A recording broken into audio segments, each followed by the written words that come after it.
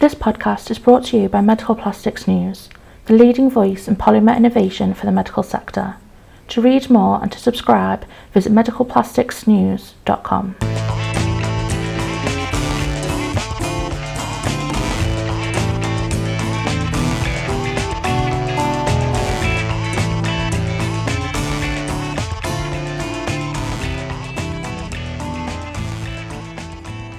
Hello and welcome to this episode of the MedTalk podcast, where we discuss the latest news and issues in life sciences. I'm Olivia Friett, the editor of Medical Plastics News, and this episode I'm joined by Michiel Berg, the Global Head of Product Management at TekniPlex Healthcare, where we will discuss recycling plastics in the medical and pharma packaging industry. Thanks, Olivia, for inviting me here today to sit with you and have a nice chat about our topic on recycled plastics. So, Michiel, firstly, what is your background? Where do you specialise in the industry? My background is totally in material science solutions. So I've been with TekniPlex for the last 21 years. And essentially what we do is to supply the majority of the large corporations that develop and manufacture pharmaceuticals, medical devices, and diagnostic applications. Also a little bit in animal health. So we're kind of a very broad scope tier one supplier to the healthcare OEMs. Many niche applications that we have, standard solutions, custom solutions. Sometimes we have just one customer. So my personal background is mainly with pharmaceutical primary packaging, and that means the packaging components that are coming into contact with the medicinal product. In the EU, this is a pivotal time for sustainability in the broader packaging industry due to a major piece of legislation currently in development. Can you discuss the regulatory landscape overall and how it relates to healthcare packaging? Yeah, so we have the European Green Deal. I'm sure you heard about it, and it's kind of a big deal for all of us. The aim is to be climate neutral by 2050. So, of course, we all fully support that because the planet is warming up. But what does that mean? It means that everybody throughout the entire EU will have to reduce the emission of greenhouse gases, commonly known as the CO2 emissions or the CO2 equivalent. It means carbon footprint reductions in everything that we do. It means implementing the circular economy. So specifically on the topics that relate to us, the pharmaceutical packaging, there's new legislation coming up. It's called the Packaging and Packaging Waste Regulation. And it means that there's going to be a shift to hard targets in terms of reduction, reuse, and recycle. Yeah, the classic three that always come up. So it's expected that pharma and medical general healthcare applications will be given more time to implement this, but will not be exempt. So today they are talking about a 5-year prolongation of implementation. So what all our customers are doing today is looking at 3 main objectives, which are already defined in the draft regulation. Stuff has to be designed to be recyclable. It must be recycled at scale at a certain date. So some kind of lab unmeaningful volumes do not count. And then there's also going to be recycled content targets. And will this regulation affect pharma companies in the UK, the US? Obviously, since they also produce drugs and drug packaging sold in the EU. That is very correct, Olivia, because pharmaceutical companies tend to have a global product portfolio. That is because these active ingredients that they invent can, in most cases, treat patients around the world. The European Union happens to be one of the major marketplaces for those pharma companies, so absolutely it will apply to US, UK, and elsewhere pharmaceutical products that are sold and distributed in the European Union. And where does TekniPlex specifically fit into this story? So as a material science solution supplier, it's kind of our responsibility to inform our customers and work with them on material solutions that work after this famous date of 2035. Yeah. So we're looking at recyclability of our components, but also a bit broader than that, we are looking at the recyclability of the entire package. Yeah, so it's our components and other components that they add together to compose the entire package. We also believe that the use of pharmacopoeia compliant recycled resins is entirely feasible.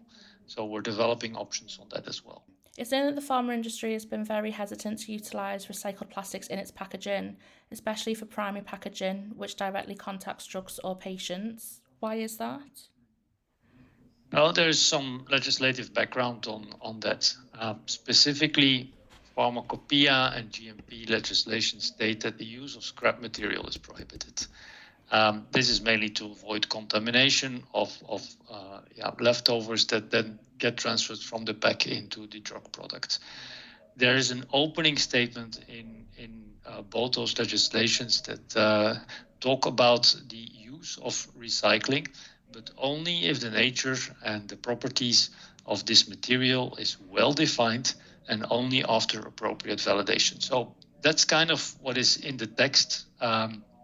It's a big hurdle for pharma because validating post-consumer recycled that is an absolute no-go, as you can understand. And really that opening is only used for closed loop recycling systems. So for example, you produce a certain film and you have some edge trim, it's cut off in line, it's fed back to the start of the line, and it is exactly the same composition. It's meant for those type of applications, but any other methodology of recycling is typically a big no-go in the pharma industry. This episode of the MedTalk podcast is brought to you by MedTech Innovation Expo, the UK and Ireland's leading event for medical device manufacturing. Save the date for MedTech Innovation Expo 2024, taking place on the 5th and 6th of June at the NEC in Birmingham. For more information, please visit www.medtechexpo.com. Do you believe this dynamic will begin shifting in the near future? Yes, absolutely, because there has been recent new techniques that are developed in terms of chemical recycling, some breakthrough technology, I think. And what this chemical recycling is doing is that it breaks the polymers down into monomers or even into feedstock oil, which is then re-injected to produce new raw material. And since this is again a new reaction, it creates polymers that are chemically completely identical to virgin and meet pharmacopoeia standards. Can we discuss the technology behind various types of recycling and why these discrepancies matter? That's a very good question because there are two very different technologies that are relevant today. The first one is called chemical recycling through depolymerization. So you depolymerize, it means you recreate the monomers, the very small molecules. And these are blended in at the polymerization plant of the resin producers to create, again, new polymer resins. It's a process that is extremely relevant, for example, for polyesters or PET, and it's the most suitable for that type of polymer. The other main recycling loop through chemical recycling is called feedstock recycling. So there it's a bit longer and more labor-intensive, energy-intensive process, but you go a step back further in the manufacturing chain and you create an oily feedstock which has identical properties and can be blended in with the fossil-based feedstock that people are using today. So both of these are fed then into the petrochemical crackers. This produces a new monomer, and this monomer then can be polymerized into a new polymer, again, meeting pharmaceutical standards. So this is the typical process used for polyolefins, known as polypropylene and polyethylene. Okay, so it seems like moving the needle on utilising recycled plastics in primary pharma packaging means pairing plastics with their proper recycling process. Is that fair to say? That is absolutely correct, because we will have to work with the solutions that are implemented by the major polymer producers. They are setting up big facilities that work in a certain way, and we are onboarding these solutions and integrate these polymers in our pharmaceutical packaging component solutions that can be used by our customers. Okay, the regulation pending in the UK involves requirements for percentages of recycled plastic in certain packaging types. This means there's some blending involved with virgin plastic. So, how does that work exactly? Yeah, that's a tough subject and always interesting to explain. Yeah, when we talk about controlled blending, it means that there is an exact blend of, let's say, for the sake of example, 30% recycled resin that is being mixed together with virgin. So you get a 70-30 blend, and it's like that throughout the entire batch at the molecular level. Very easy to understand. But then you also have the mass balance system. And the mass balance system is a bit more difficult to understand. But the example that I always like to use is when you purchase green electricity. Yeah, the sun is not always shining on those photovoltaic panels, and the wind is not always turning the windmills. Yeah, everybody knows how much gets in, but nobody knows where the electron is exactly going through the wires and who gets to buy it. So the solution that is there also is existing in recycled resins.